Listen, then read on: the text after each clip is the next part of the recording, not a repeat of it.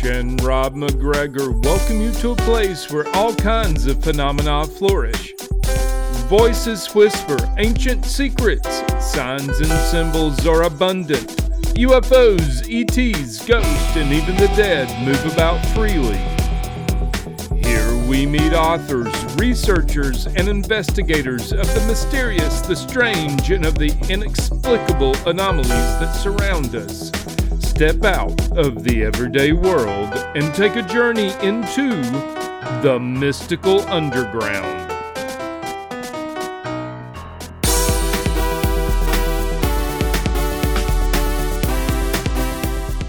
Welcome to the Mystical Underground. Thank you for joining us. This is Rob McGregor. And Trish McGregor. And our producer and tech magician, John Posey. You can go to themysticalunderground.com where we make regular blog posts and where you can find out about our books.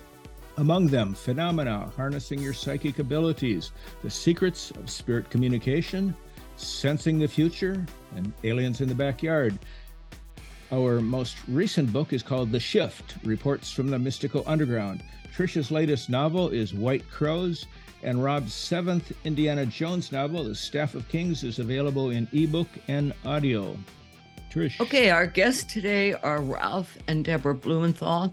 Ralph was a reporter for the New York Times from 1964 to 2009 and has written 7 books based on investigative crime reporting and cultural history.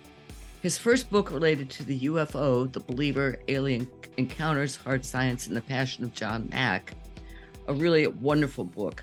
It was the first biography of Pulitzer Prize-winning Harvard psychiatrist John Mack, who died in 2004, who risked an esteemed career as a Harvard professor in psychiatry to pursue accounts of human abductions by aliens. Now Ralph has co-authored a beautifully illustrated children's book with his wife, Deborah, and it's called UFOs, Mysteries in the Sky.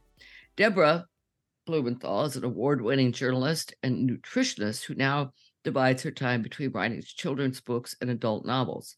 She's been a regular contributor to The New York and a home design columnist for Newsday of Long Island.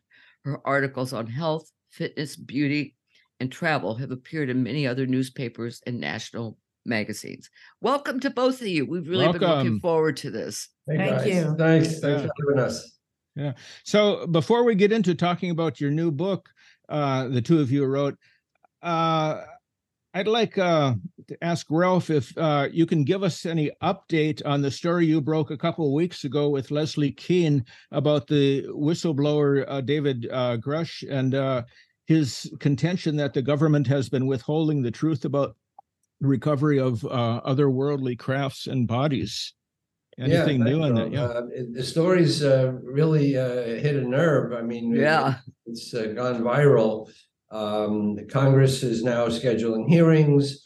A lot of members of Congress, Marco Rubio, Senator Gillibrand, have talked about the revelations by David Grush, a high-level intelligence guy, who really for the first time has gone on the record with his credentials saying that the government is in possession of a craft not of this earth.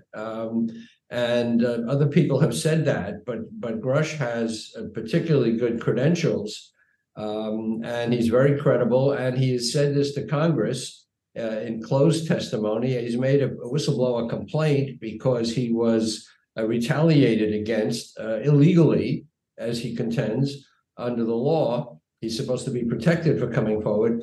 So anyway, he has a lot of credentials to make these claims, and the story has really ballooned, mushroomed, snowballed. You could pick your image. So that's where it stands. And by the way, his lawyer, who is a former Inspector General of the intelligence community, Charles McCullough, has left his law firm, we understand, in order to take him on as a client, because the law firm, in a very strange statement, said that they had finished their job of representing him, and they were out of it, they were finished. When apparently it's not finished. I mean, he still has the whistleblower case pending, but McCullough's going to continue to represent him, we understand, and that is going to be announced, we think, shortly. So anyway, that's kind of where it stands. Yeah. So can we expect to hear more from others coming forward with information, do you think? Well, there are others. I mean, Grush is not alone. He was singularly courageous in coming forward under his own name and speaking to us on the record, to Leslie and me. But there are others, and we are in touch with people and trying to get them to come forward. So we think, once the genie is out of the bottle like this, it's very hard, if not impossible, to put it back in. That's good. Now, did this whole thing for you and Deborah have something to do with writing this kid's book? Well, let me turn it over to Deborah, and she'll tell okay. the story. Well, this really goes back to pre-pandemic days. We were home together, as were many couples, and Ralph was doing a lot of publicity for The Believer, and I was hearing his back and forth with various people about the crafts and the whole topic of UFOs. And as a children's book writer, I'm always in search of new ideas for projects. And we had never worked together. We had always gone in completely different directions. And it just occurred to me one day, gee, is there a children's book on UFOs? And if there isn't, there's certainly a place for one. Yeah, so we began to do a little research, and we realized that there really was nothing in the nonfiction area for picture book readers. I mean, there were books for middle grade and young adult, and many of them were really silly, science fiction, goofy, making fun of the field, but they had never done anything in terms of a legitimate picture book. So that really, so I asked Ralph, and he was mulling it over and didn't quite respond. And then I asked him a second time, and we slowly put together a draft, and went from my computer to his and back and forth numerous times. And then we agreed on a project, a manuscript we were both happy with, and really that's how it all began. Yeah, I mean, we'd never worked together before because we did different things. And Deborah is, writing children's books and then young adult, middle grade, and I'm writing nonfiction, true crime type books. So it was a kind of a learning experience to work together. As it turns out, I think we're a good team. Oh, I think you're terrific. Well, we really had different strengths in terms of putting together the book. Neither of us had worked together with partners. Well, Ralph had at one point, and I think we both agree that it's easier to work on your own and be uninspired by someone else, handle it this way, handle it that way, or I don't like this, I don't like that. But in this case, I had experience in the children's book field, numerous picture books before, and Ralph certainly had the background in UFOs. So it really was a good marriage of talents. Is this book part of a series? No, it isn't. Oh, okay. Yeah, but you gave us a good idea. Yeah, it's I think it should be. I wish I'd had a book like this for myself when I was a kid, and also for our daughter. She was freaked out by the X-Files, but I think if she had seen a book like this, she would have loved it. She would have loved it. Yeah. Well, we realize it really is a magical, mystical field. And, as a parent, where do you begin the discussion of introducing kids to UFOs? So we wanted something very basic, very credible, and we stuck to the science and verifiable information. And really, we didn't go further than that. And we did get a great illustrator, Adam. Yeah, she's terrific.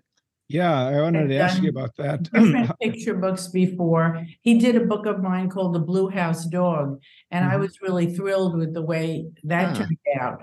So he was interested in this topic, and so he got on board immediately. Yeah.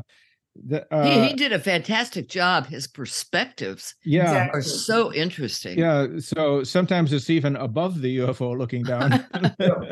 Well, and here's an example of that real quick.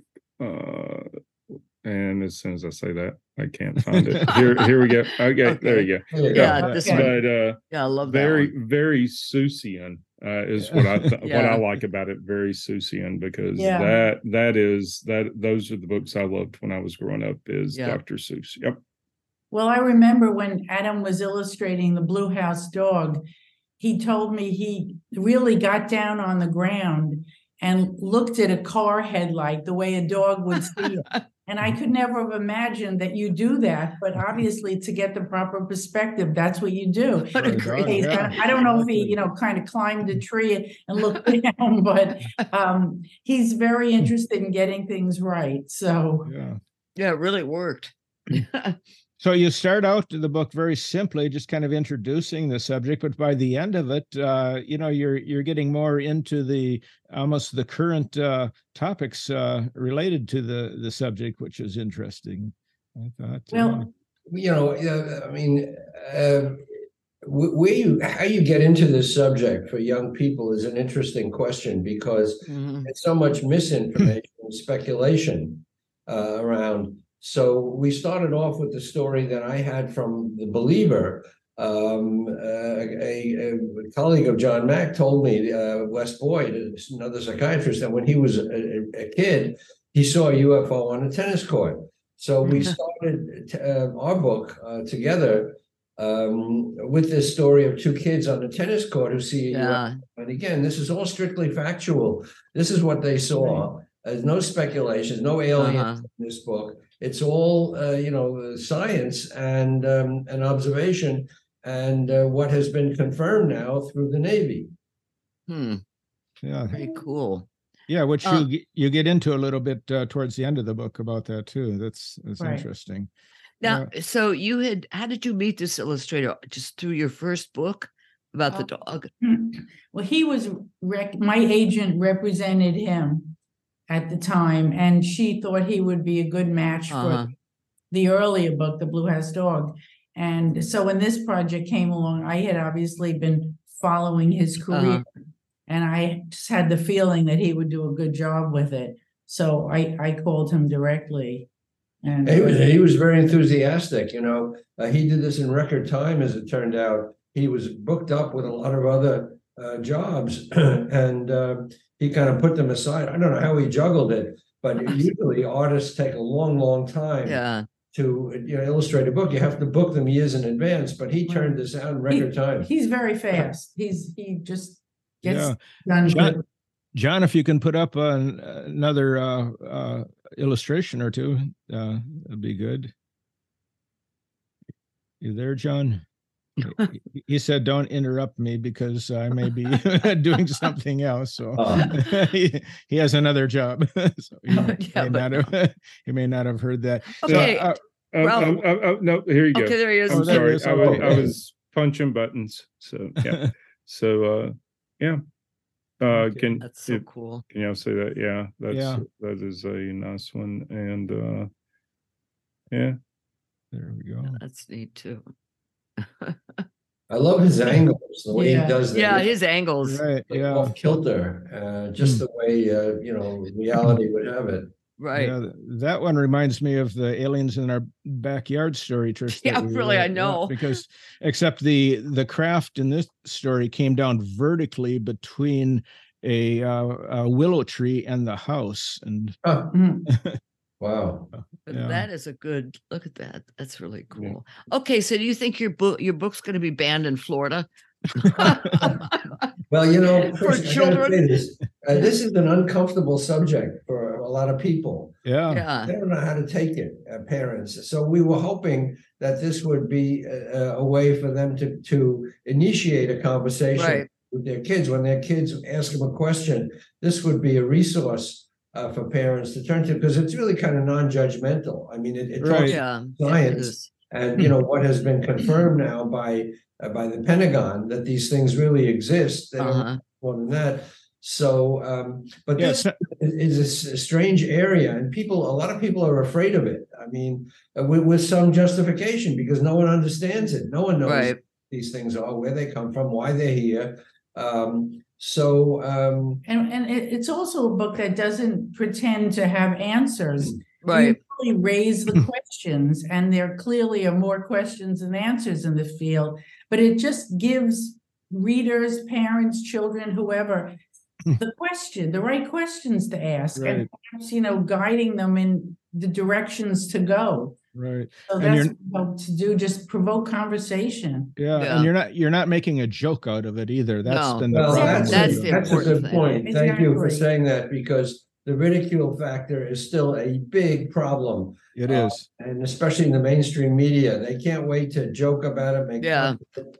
Yeah. And, and it scares people. It scares legitimate scientists. It scares people who have had these experiences, whatever Right. they are, from coming forward. So, that's a very fortunate aspect of this. Yeah, because it's potentially the biggest story ever of any. You think so? Exactly. Yeah. And the thing is, I wonder how many children have had these experiences, but are so blown away by it, they don't know how to talk about it. Well, exactly right. And they feel odd, they feel uncomfortable. Right. And, we've started to do different children's book fairs now. And it really Great is idea. education to just have kids come over to us, and Uh-huh. you can almost spot the ones who are interested from a distance. They're like, Right. their eyes, glom on Light to our up, poster. Yeah. And so far, we haven't gotten any kids who told us they had any strange experiences. I mean, adults, yes. But we heard people came over to us just last week at a table and said that they had a UFO experience. So, have you had families come up to you and say, "We've all seen this"? No, that hasn't happened yet. But Trish, as you and Rob know, this does tend to run in families. Yes, it does. Found that other researchers have found that for some reason that we don't understand, this phenomenon seems to occur in over different generations of the same family. So if parents have had these experiences, the chances are better than not the children will have, or that the grandparents have had. Whether this is some tracking thing, we don't know. But it does seem that is an aspect of this phenomenon that is among the stranger things around. Yeah, it really is. It is, yeah. Do you know, I had a question that just occurred to me. Ralph, do you know if anybody in John Mack's family had experiences?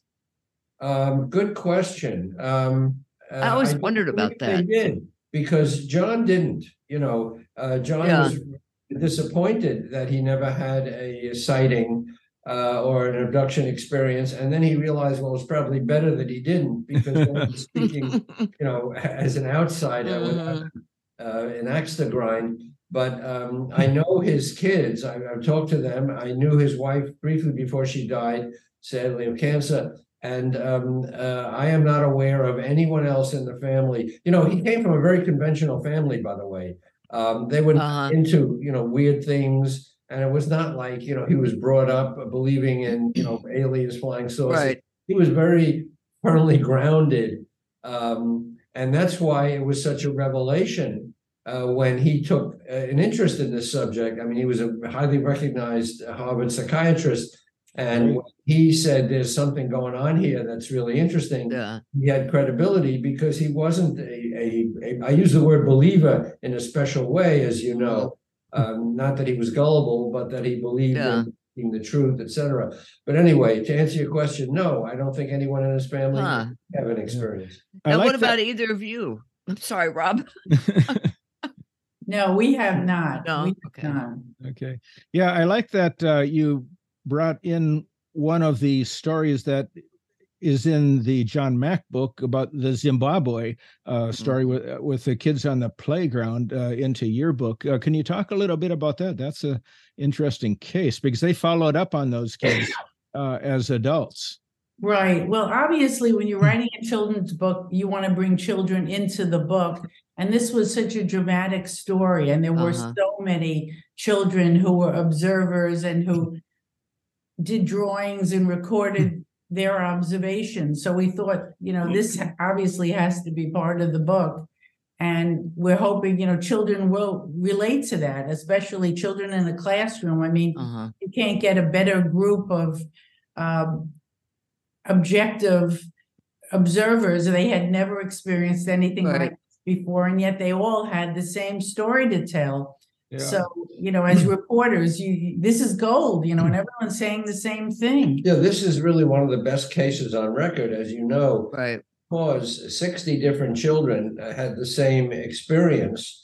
And they were too young to really have read books about UFOs or gone to the movies. So they were pretty uncontaminated.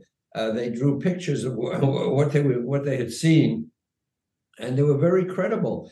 And John Mack, as a psychiatrist, was particularly attuned to children because he was very close to his own three boys, and he was always interested in what prospective kids had. And he said these kids are not making it up. I mean, he interviewed kids as young as 2 years old who talked about being flown out of their cribs and taken up in a spacecraft. And these kids have not read books about 2 years old about UFOs. Right. Yeah. Where was that coming from? Right.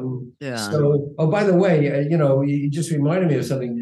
Bud Hopkins, who was John Mack's introduction to the whole UFO thing, an artist who basically started the whole science, we met Bud.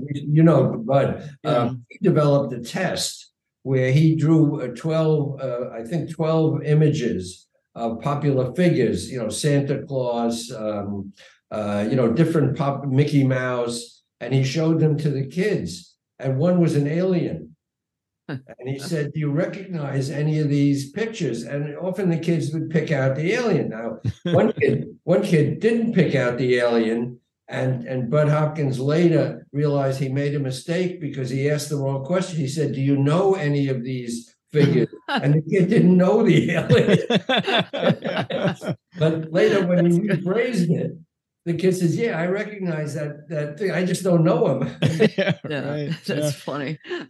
Didn't John Mack go to Zimbabwe actually? And he did.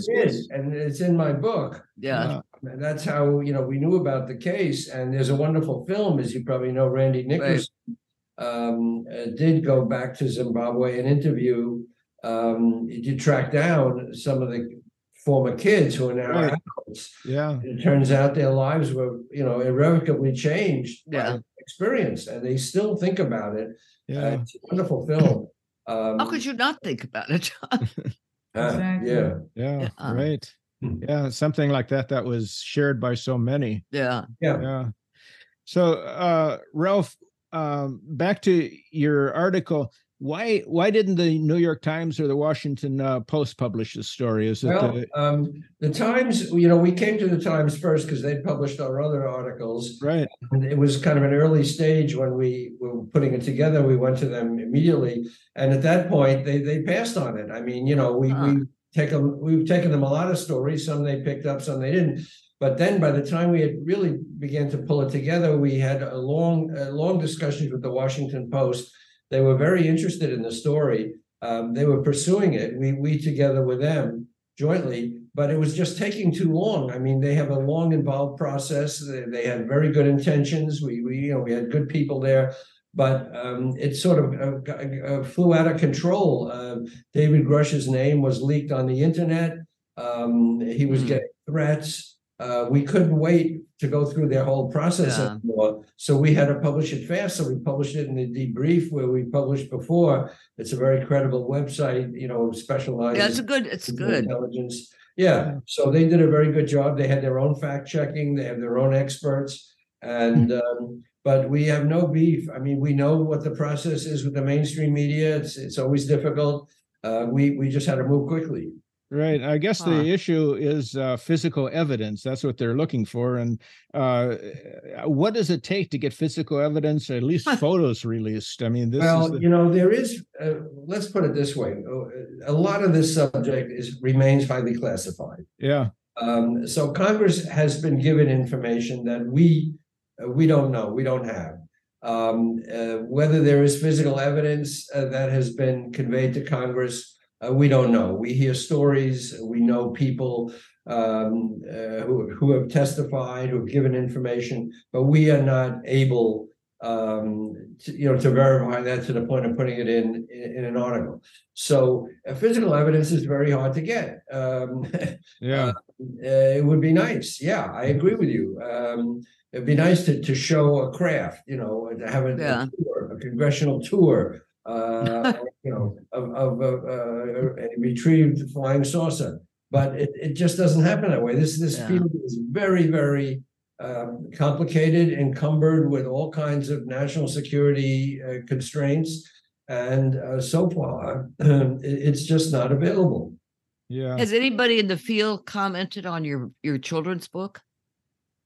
Not really. I don't think so. I don't think so. Maybe we should get it to Congress. Yeah, maybe you should. Right, read this to your grandkids, guys. Right. Well, or any of the usual suspects as far as following up on UFO encounters and stuff. So has the book received any feedback from the UFO community? As we had some nice reviews, actually. Yeah, you do. And on Instagram, I've gotten actually a lot of good feedback from a lot of the sites that have thousands and thousands of followers.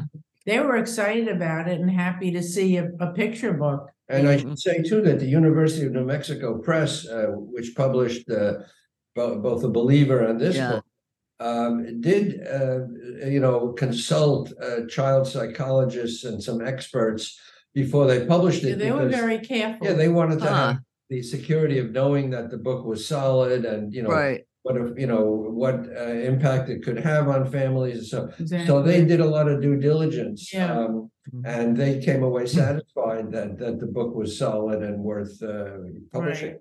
And also the Roswell newspaper mentioned reviews. They were very excited about it. Oh, that's cool. They did a long interview with both of us. So they were, the reviewers actually had grandchildren and children of their own. So they were very positive about the book. There is a section on Roswell in the book, by the way. That, as you know, is a case where the government has been very forthcoming, to say the least. And a lot of disinformation too out there. Yeah, I mean, the story that it was actually a weather balloon that crashed. All that is problematic, shall we say? I know that if I were still teaching, I would teach this book. I really would. Great. Well, we have had people say that it should be taught. It should be libraries. So hopefully it will be. And every time we've spoken to a librarian, they were excited and they have taken it in. That's good. What's the format? Is it hardcover or? It is hardcover. And is it like oversized? No, it's a traditional size of. But it's interesting. The cover is imprinted on the book. It doesn't have a paper cover. So do you have a copy handy there? Yes. Okay. Yeah. Can we see it? Let's see. Oh, okay. That's very cool. Yeah. Yeah, they did a nice job. They really did. Sort of nice too with the. That is very atmospheric, which is really what pleased us. Yeah. They did a nice press release too. That one you sent. Yeah. Okay. Yeah. They were very professional about it. And I mean, New Mexico, it's a subject very close to their heart. Yeah. Because this phenomenon has really happened everywhere around the world. It's not just American. It's not, but the most famous cases, or many of the most famous cases, have been out there. In Arizona, New Mexico, Texas, California. Maybe because people are outdoors more there. And there's a lot of speculation why it should be. But in places where people spend a lot of time outdoors, they're looking up more, and they probably tend to have more observations. Yeah, there seem to be all over. Back in the 1980s, Trish and I led adventure tours to South America, and we went on 3 different excursions to the upper Amazon in an old rubber boat, and stopping at these villages. And there were stories we heard of the crafts appearing there, and people coming out of them, and talking with the locals and bearing gifts. I don't know about bearing gifts. Well, lipstick. they had lipstick. One of the stories was the woman was given a tube of lipstick.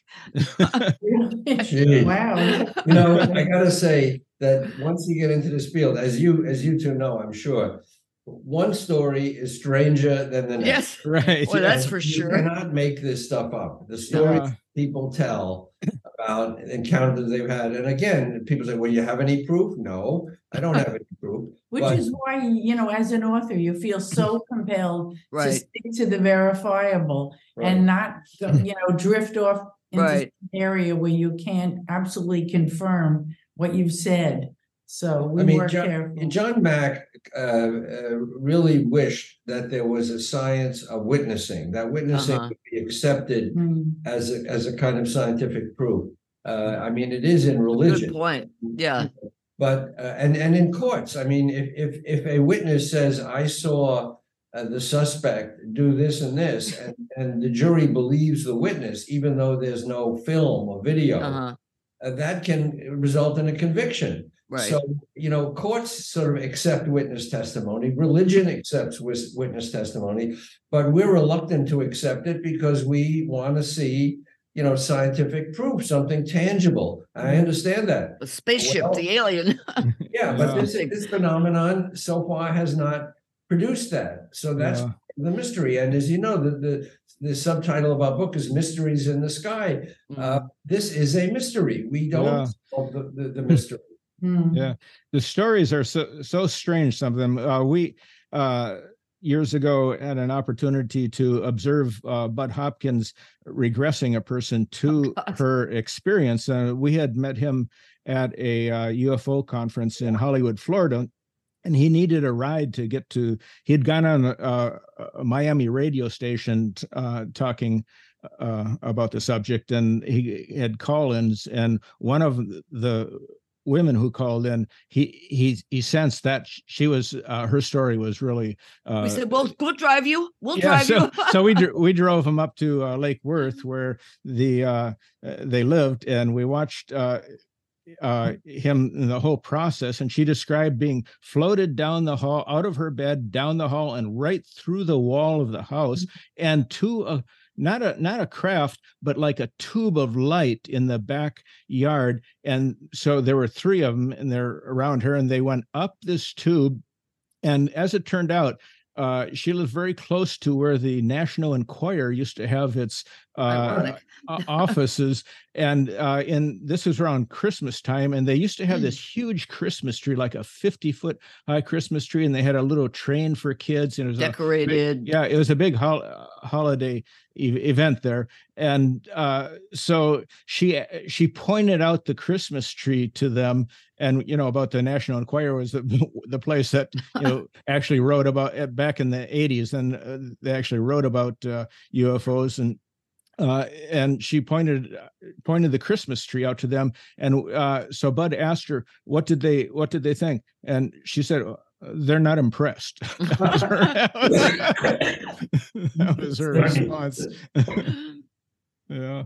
Yeah, that was she was these stories are fascinating, but we don't deal with them in this book, as you know. Right. Very close to just sightings, and the fact that now the government says they've come around finally and said, after years of disinformation, said, these objects are physically real, most likely.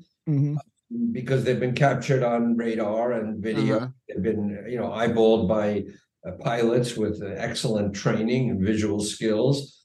So the objects are real, but other than that, we don't know anything. Right. The government and what's been revealed so far through the Navy, that it's just objects right now, nothing really further than that, except that the objects, they don't know what they are, or a lot of them, they don't know what they are. That's true, but they know a little bit. They know, for example, that some of them have been seen entering and coming out of the water. Yeah. Right. Which is why they've changed the name of the investigative agency to the All Domain Research Arrow Office. So because it's not just up in the atmosphere that these things have been spotted. So they know that. They seem to operate in multi media, air and water. They know that they seem to have amazing aerodynamic abilities that are not known to be possessed by any power on Earth. They go faster than anything we think anybody on Earth is capable of. And they can be invisible.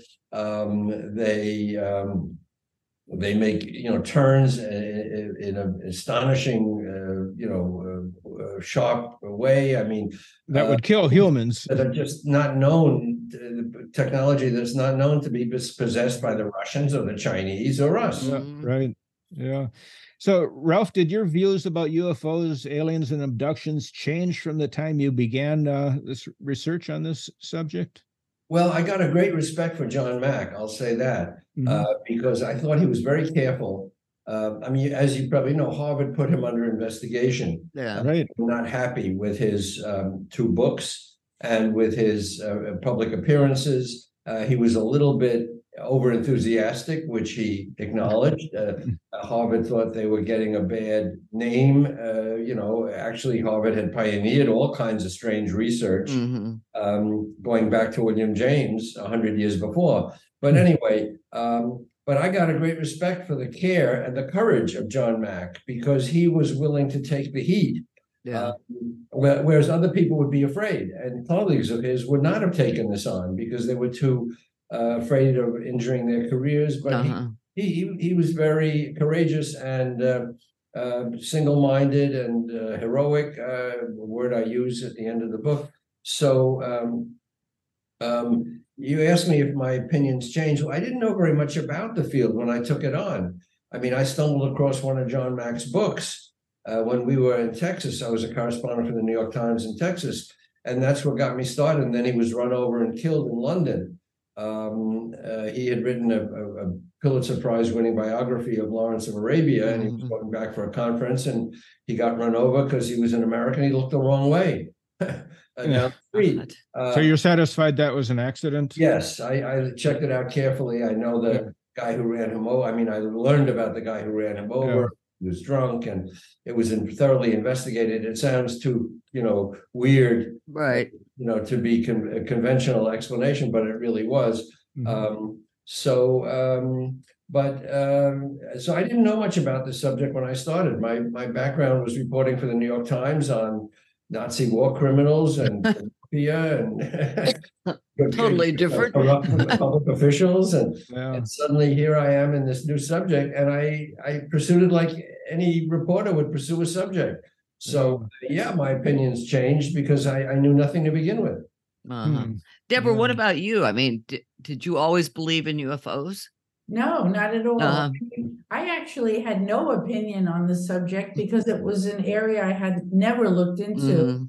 My background is nutrition, so I studied biology, physiology, and chemistry and nutrition, and I was, very glued to the science. So I never ventured into that area at all. I had no reason to. I didn't know anyone who had any story to tell. So I was very skeptical, and even now I am in awe of what's going on. I don't know what to think. I would tell people I don't believe it and I don't not believe it. I'm somewhere in the middle. I also would love to see physical proof, but we all would. We go by what we do know and what's verifiable. There's enough out there, and certainly, as a reporter, when people all over the world who don't know each other are telling the same or very similar stories, you begin to think something is very going on here and something's very real. So you can't deny it. Are you aware of Preston Dennett, Ralph, the author? His name is Preston Dennett. He's probably written more UFO books than anybody else on the planet. But one of the books he just finished was called Symmetry. And it's supposedly a true story about this woman, Dolly, who apparently remembers abductions since childhood. Now, who knows? There's no way anybody can prove any of this, but it's another one of those stories you hear and it makes you think, it makes you question. Yeah. And she has so much detail too. About the crafts and being taken aboard, and that the craft itself is biological and is run telepathically.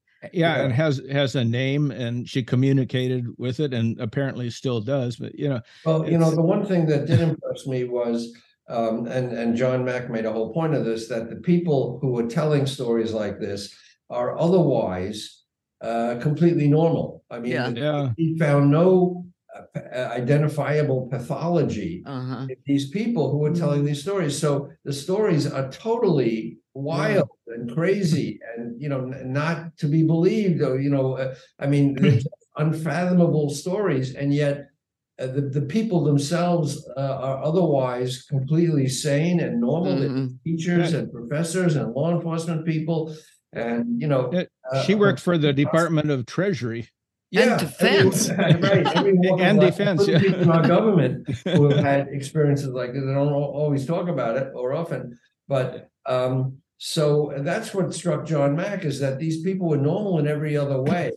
And it didn't advance them to tell these stories. As a matter of fact, it hurt them because they got subject to ridicule, and they lost their jobs, or people made fun of them. So there was no financial motive. There was no other motive to come forward to make it up. So he was left with, well, maybe on some level, somewhere, somehow, in another dimension, I don't know, something happened. Yeah.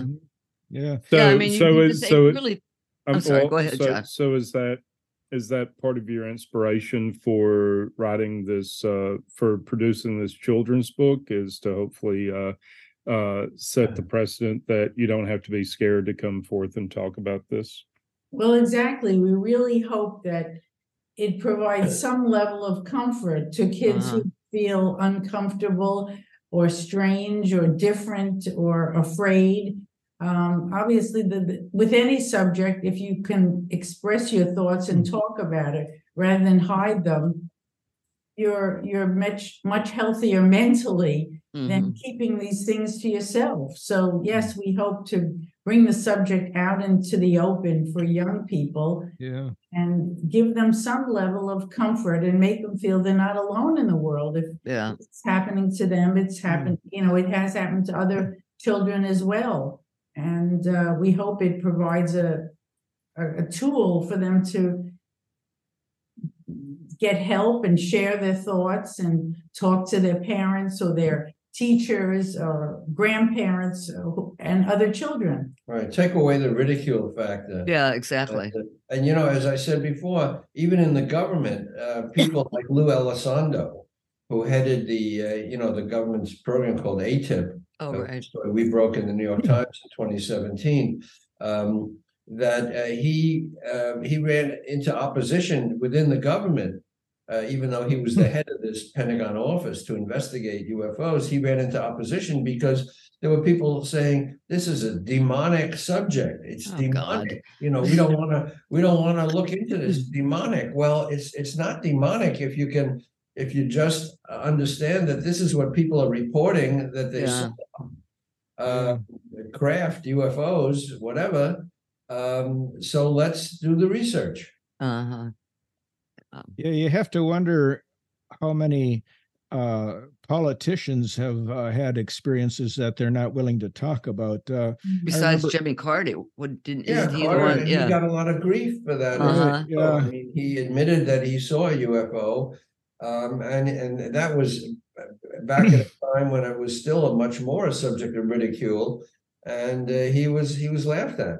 Right. Yeah. Well, I keep hoping the aliens will come down and take some of the more offensive politicians, like the book banners. Right. Well, again, I'm glad you mentioned book banning, because, we find that whole idea so offensive. Again, it's horrid. Just talk to kids. Let them read what they want to read. If you as a parent, the subject isn't appropriate, don't buy the book. But don't tell one parent that, a book shouldn't be in the library. And what these people don't know is by banning a book, they're giving it such visibility. Yes, they are. Free publicity. So it's crazy. But clearly we need to have the field very open, and no subject should be off the table in terms of discussion. One subject or another may be unpleasant, but Yeah. You don't make it, by banning the book, you don't take away the subject. It's still there. Right. Yeah. Does it just disappear? Right.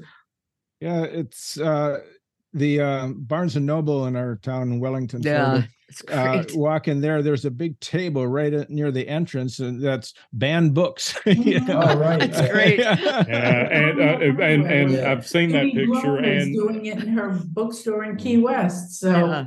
they Yeah. get very good visibility. and to That's be good. clear, books that were banned from both sides of the aisle. So don't think that just because one side gets in charge, books don't get Right. banned. So there you Yeah. Oh go. no, I mean, Yeah. it's true for different reasons, whether it's religious or weirdness or whatever. Yeah. You know. There was somebody who wanted to ban the Bible. Yeah. It was- Yeah, right. Well, There you go. The Bible has a lot of violence, as we Yes, know. it does. And, does. and A how lot did of sex those- in it, violence. I mean, and all those begats. Where did Yeah. those begats Yeah. get? Certainly true. that book should go away. Yeah. Yeah. So, Ralph, have you interviewed Marco Rubio? We tried, Leslie and I. I don't think he likes the New York Times very much. But we tried to interview him early on. It's interesting. Marco Rubio, Tucker Carlson, a lot of the right-wing conservatives are very interested in UFOs. Right, they are. Yeah. And Tucker Carlson has had Leslie on a few times, actually, talking about UFOs when he was at Fox. So I don't know what the connection is between, conservative MAGA Republicans and UFOs, but there's some interest there. But to answer your question, we did not interview Marco Rubio. We tried, and I got to tell you this also. When we did the David Grush article about the high-level intelligence guy who says that the U.S. has the craft, we couldn't talk to members of Congress because they are strictly sworn to secrecy. When they have gotten information from witnesses, whistleblowers like David Grush, it's always on. It's always top secret. Classified. It's classified. So we can't even talk to them about what information do you have? What do you think is going on?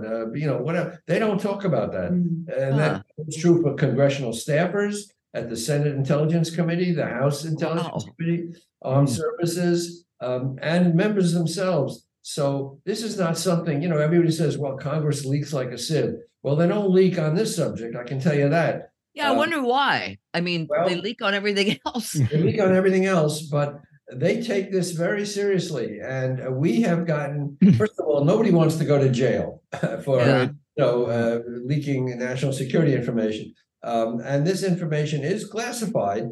The stuff that's not classified, we reported on in the New York Times and elsewhere. The stories about sightings and the physical evidence to the extent we could talk about it. So we've reported on it, but the really good stuff we can't get at because it's classified. Right. Yeah. Have you ever asked for a tour of Roswell? Now that would be interesting. I've been there, and it looks like every other place. Right. But there have been people like Diana Pasulka, who has a new book out. I understand she's a religion scholar. Who's a very credible writer on this. Oh, right. And she did go to Roswell and other places and pick up stuff, and it was being analyzed. So Jacques Vallée and Gary Nolan at Stanford and others are really doing the hard research. And let me say one other thing, because there are people who are doing credible research in this field, and then there are so-called skeptics who all they say is, it can't be true. It's not, and if the skeptics would do as much work as some of the researchers who really are looking into this, be much better skeptics. There's nothing wrong with being skeptical, right? But you got to be skeptical from a standpoint of understanding enough of the subject so that you can question the holes that there are. And there are holes. There's a lack of physical proof, right? But many of the so-called skeptics are they're lazy. They don't do their homework. All they do is is ridicule the subject, and they haven't delved into the voluminous research, which does exist. Right. It's the same with in the field of paranormal. They except the UFO thing's worse. Yeah. You know, years ago, Rob and I knew a guy who had been abducted back. Remember Mikey? He had been abducted on a Halloween night. And right. He was so haunted by this thing. And of course, everybody ridiculed him that he talked to, except for us. So we took him to a psychiatrist. Yeah, Schwartz. Bernard Schwartz. Yeah. Wasn't his first name Bernard? Bernard. I think so. Yeah. Anyway. Sure. Yeah, he was up in Vero Beach, Florida, and he regressed him, and he just really broke down during the regression, and but described the interesting interior of this craft. There was some writing in the wall, the interior wall, that he tried to duplicate after it was over, but it was. But you could see that he really experienced something. He was so traumatized by this memory. You know, so people can't make that stuff up. Right. You can't make up trauma. John Mack. I mean, John Mack, who's a psychiatrist who knew how people act, said that it was so authentic, the way people recreated the experience, that he found that very credible. Yeah. Yeah, it's. You guys got to write a sequel. Well, when there's more information, nail it. Whenever. And we're comfortable, maybe we will. Well, a lot of people ask me, what more is coming out, and where is this thing headed? And when you look at how far we've come, right?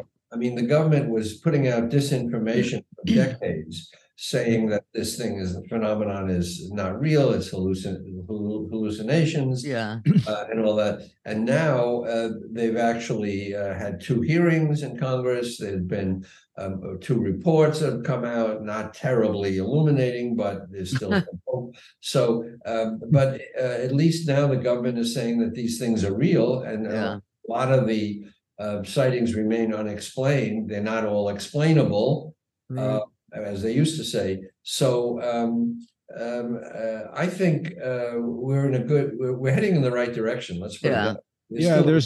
There's efforts. There's a lot to do, but it seems like there's efforts to. And in the internet age, information is shared in seconds. So again, when something happens, it's not buried. Everybody knows it within an hour. The whole world. Exactly. Everybody's got a cell phone now. You have to run into your house to get a camera if you see something. So there is that, and the Navy instrumentation has gotten very, very sophisticated. We put out a number of 3 videos in the New York Times when Leslie and I wrote our first story in 2017, and so this is all in a few years that the Navy has. That's true. This record. So if you say, well, what's the prognosis for the next 50 years? You can only imagine the kind of information that can be picked up. So in that sense, I think we're going to be getting a lot more information. Yeah, I think so too. And talked a lot about the whistleblower and everything, but and Trish and Rob, I haven't heard your reaction to this either, but the Las Vegas story that came out I saw that. right in the wake of the whistleblower with the it was supposed very strange. It reminded me a little bit of the Moringa incident in Brazil, which John Mack investigated, and there's a film about that, about 3 girls who saw what they described as an alien on the street, and a number of the aliens supposedly, again, as according to the story, got picked up by the police and taken to a hospital, and they died presumably, but there were tests done and all that. Anyway, that Las Vegas thing was really weird. It came out right at the time of the David Grush story. Also, when your story came out, there was also a SETI convention going on, and SETI, they're interested in aliens as long as they live far away. And so one of the participants wrote an article, and he was saying, well, what we're doing at the SETI convention is much more interesting than this article about David Grish. He's very defensive anyhow. Well, John Mack said, looking, that he was pretty dismissive of the SETI process. He said it was like looking for a good Italian restaurant in the cosmos. Because it's very anthropomorphic. They're using radio waves and things. So he thought it was really old-fashioned, their technology. Whereas the evidence that he was accumulating, which was all anecdotal, he thought was really more interesting to pursue, even though, again, it was not scientific in the sense that they could put their hands on anything. It was all witness accounts. But that should count, you see. Oh, it should count for something. Yeah, it should. Well, Carl Sagan, they sent probes out. He put out a record that they sent out to, far into outer space, that if it ever reached an alien civilization, they could learn about humanity. And who knows? That was kind of a form of SETI. So, yeah. Ralph, are you working on anything new now? Well, I've been pretty tied up with Deborah promoting UFOs. We're in Exeter now, Exeter, New Hampshire, where I teach in the summer, but we're going to be coming back in Labor Day because they have a big UFO festival in Exeter, because, as you said, the incident at Exeter, which happened in the 60s, a whole bunch of sightings. It's a famous place. So they're very interested in the phenomenon, and we're going to be coming back to talk about our book and sign copies. And we'll also be in East Hampton at their children's book festival mid-August. So we're doing one of these. How about the Miami Book Fair in November? That thing is huge. It is. I applied to that, but we weren't accepted. So really. That's I would have liked to have gone to that. That's crazy. There's a lot of book fairs, Trish, and we like to get to as many as possible. It's kind of hard to travel everywhere. But Miami Book Fair, I mean that's huge. Yeah. There's a whole bunch of them that we like to do. And you actually contacted somebody and they said, we don't want you? We didn't hear back, so I guess hear back. That's the end of it. We're going to Rye in September and have a couple of others also on sched. So we're kind of busy. So best of luck with that book. It's and if you do come to Miami, let us know. We'll come meet you down there. Okay. We'd love to. That'd be great. All right. Let me is everywhere, and and we found people are interested everywhere. I think so. I mean, we're competing with a lot of other things going on in the world. Yeah, except that this book is unique. Yeah. It really is. I mean, for a picture book for kids, it's just I've never seen anything like it. Yeah, John. Let me share the cover again. Okay, put it up there. And there we go. Yeah, it's so cool. I didn't understand the H at first, and Trish said, "Oh." Right. Yeah, you got to kind of say the title. Yeah, you do. Immediately intuitive. I will say, because of the H, when you do a search on UFOs, it doesn't necessarily come up right away. So something I'm aware of when we name the book. But once you understand it and you know to put in the H, you see it. Right. Yeah. It's just great. Well, John, well, let's go up. Number one, wanted to share the gold disc. Oh, yes. That is the gold disc that went out on Voyager. There you go. Oh, really? Yeah. Wow. Yep. And we will put this up a week from Sunday. Okay. I'll send you the link, Ralph. Yeah.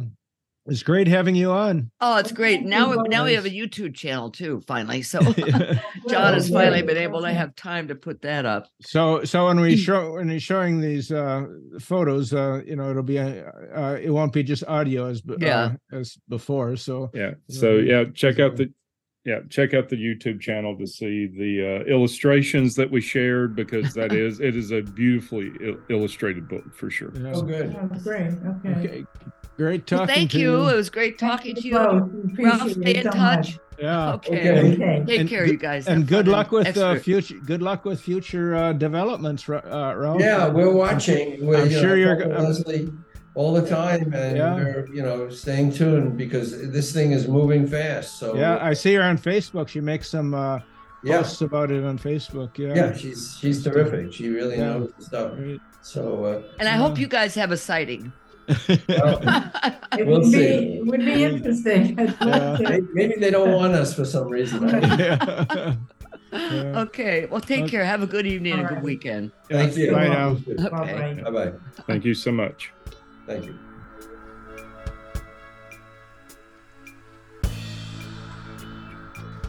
Thanks for joining the Mystical Underground. Visit www.themysticalunderground.com for the latest blog post and book info.